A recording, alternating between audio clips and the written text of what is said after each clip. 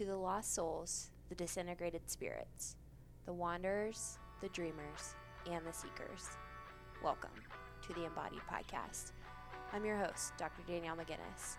Our work in this podcast will be to foster healing, transformation, self-expression, creativity, and the development of consciousness.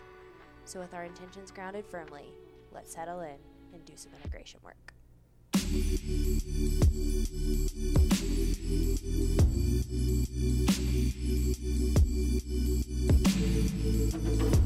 Hey friends, happy Sunday and welcome back to another episode of the Embodied Podcast.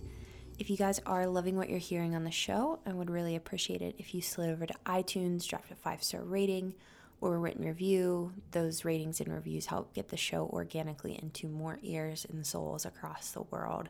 So if you are enjoying it and you want to share it with somebody who you feel like would benefit from these words, I would really appreciate it. So in today's episode, I want to unpack something that I heard in an interview between Jungian scholar Anderson Todd and scholar John Vervaeke, and they were having a conversation about bridging present moment neuroscience and cognitive neuroscience in the Jungian space. And Anderson Todd said something that, like, an alert message came on. I was like, oh, pay attention to that. Something is interesting there. And he was saying that a confrontation with the capital S self is humiliating for the ego.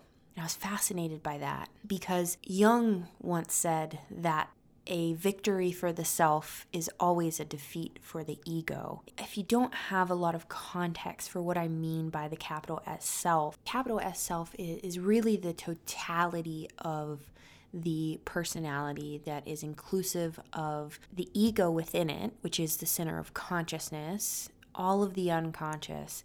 The self really represents this totality or this wholeness, this divine force that is driving, in the Jungian world, the telos of the individuation process, becoming in greater relationship to the whole while maintaining your own personal uniqueness in the world. In that interview, Anderson Todd had a really great metaphor to represent what it's like for us when we believe that we are the centers of our personality and that we are the driving force, that we are in control of all of the dynamics that are happening within our personality. He's like, it's like as if, imagine if you were the earth, right? And you're looking out at all the planets and then the sun and the moon, and you think that you are the center of the universe. What happens when we start to do this inner work on ourselves is we start to recognize that, there are other things out there that are controlling the movement of the psyche other than myself. So it's like when you start to recognize that there is a divine force that is moving you in ways that are sometimes outside of your control. It's like the earth recognizing it's not the center of the universe, and the sun recognizes it's the main propeller of the universe. Without the sun, nothing else exists and everything goes away. In my personal opinion, I have some wrestling with the kind of monotheistic perspective of the Jungian world in relationship to the capital S self. I'm doing some wrestling there because I think that sometimes it gets a little dogmatic in the fact that it doesn't leave space for other archetypal forces to be driving forces within the psyche. So I have my own little wrestlings with that, but I'll kind of save that for another podcast. But you see this really commonly in a lot of individuals along their journey of doing work on themselves. So they recognize that they're not the center of their personality, that they can't control every single thing about their world, no matter how much they try. There is a force that is connected to whatever you want to call the mysterious destiny or fate of your being that is driving this, and the ego is affected by that. As Anderson Todd said, that the confrontation with the self is humiliating for the ego. Because when the ego realizes, Jung said that the ego is just like a buoy floating in the vast space of the oceanic unconscious. So our little center of the way that we see ourselves, the way that we see the world, the way that we see the inner world is just this small little portion of the totality of all things. And that, when an ego believes that it's the center of the universe, that coming into the realization that it's not, when he said it's humiliating, I was so interested in that, because humiliating, technically we hear that and we put this pejorative description of what humiliation is, right? We connect it with shame and feeling really terrible about ourselves. But if we look at the word humiliating, there's some threads there that are connected to humility. That is also true. When we realize that we aren't the center of the universe, that is a humbling experience where we gain immense humility for where our position is in the totality of the universal cosmos of things. And I got interested in looking at the etymology of that, like the suffix of that, like the HUM. And HUM comes from a Latin word. I don't know how to pronounce it. It's DHGHEM. That's where it boils down to in the final analysis. But it means of the earth and of the ground. And so we have all these different words: humility, humiliate, human, of the earth. And it's so interesting to me that sometimes what happens in our lives when we haven't opened ourselves up into being open to being humiliated, we create this construct internally where we think that we are the center of the universe. And what that does, and what that's called, is ego inflation, where the ego is basically filled with air to think that it is the center of the universe, and it is the thing, so that you think that you are the person controlling all of the things. Sometimes we see this unconsciously play out, like exercise addictions or eating disorders. We think that if we can just do the next thing or control in a really specific way, that we can manipulate the reality of the way things are. And this isn't to demean anybody that's experiencing any type of addiction or anything like that. But there is an inflation to that, where we think that we can be the controllers of the universe.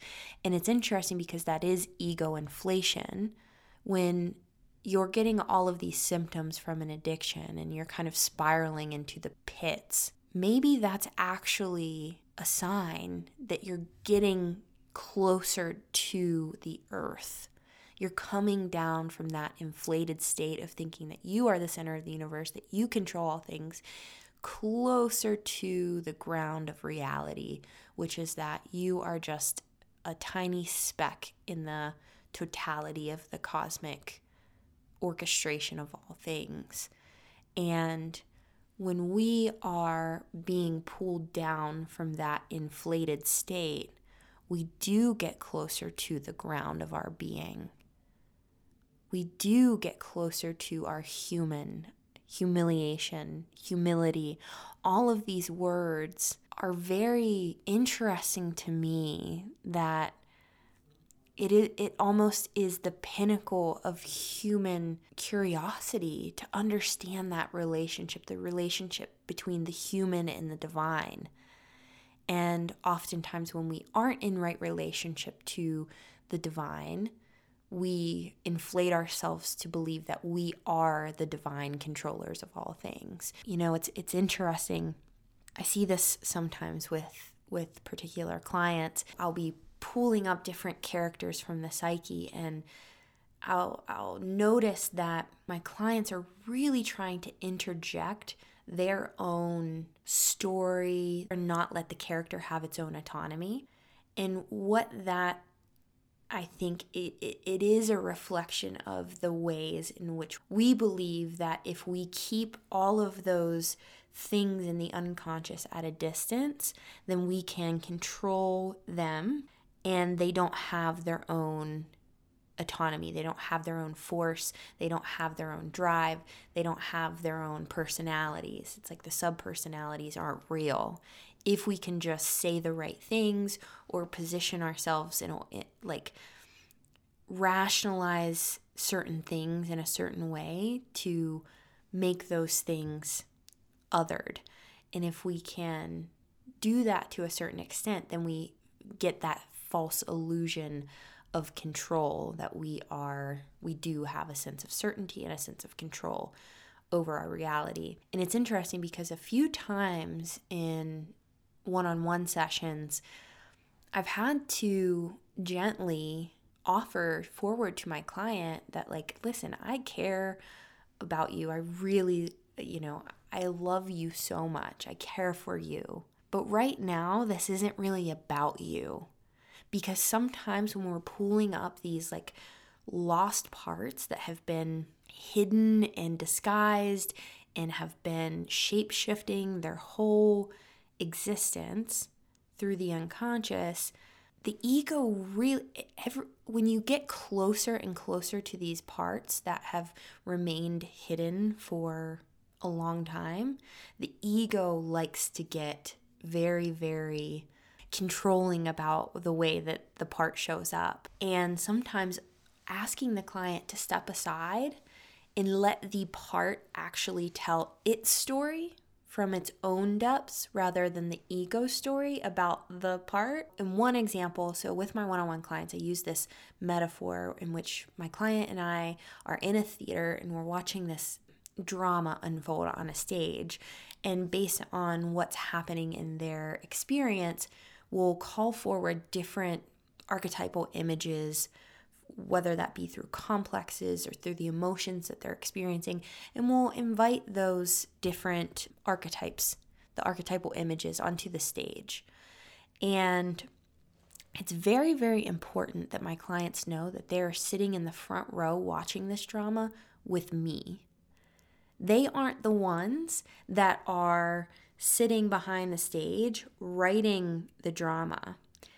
They are the ones that are the witness of the drama. And when the ego has to contain itself to sit there and watch all of these autonomous figures and emotions in the psyche just play out their roles as they wish, it's very uncomfortable for the ego. And I can sense that when my clients, when it starts to feel like they're watching a scary movie or something comes up that's very uncomfortable and awkward, my client will metaphorically want to get up from the front row in the theater and get up on stage and start to move all these characters around in a way that makes them feel more comfortable. And I think that when I can recognize that in them and offer the invitation of, well, what would it be like if we found safety and grounding as the witness and asking them what they need to resource themselves, but allowing them to realize that they aren't the one that's writing the drama that they're watching.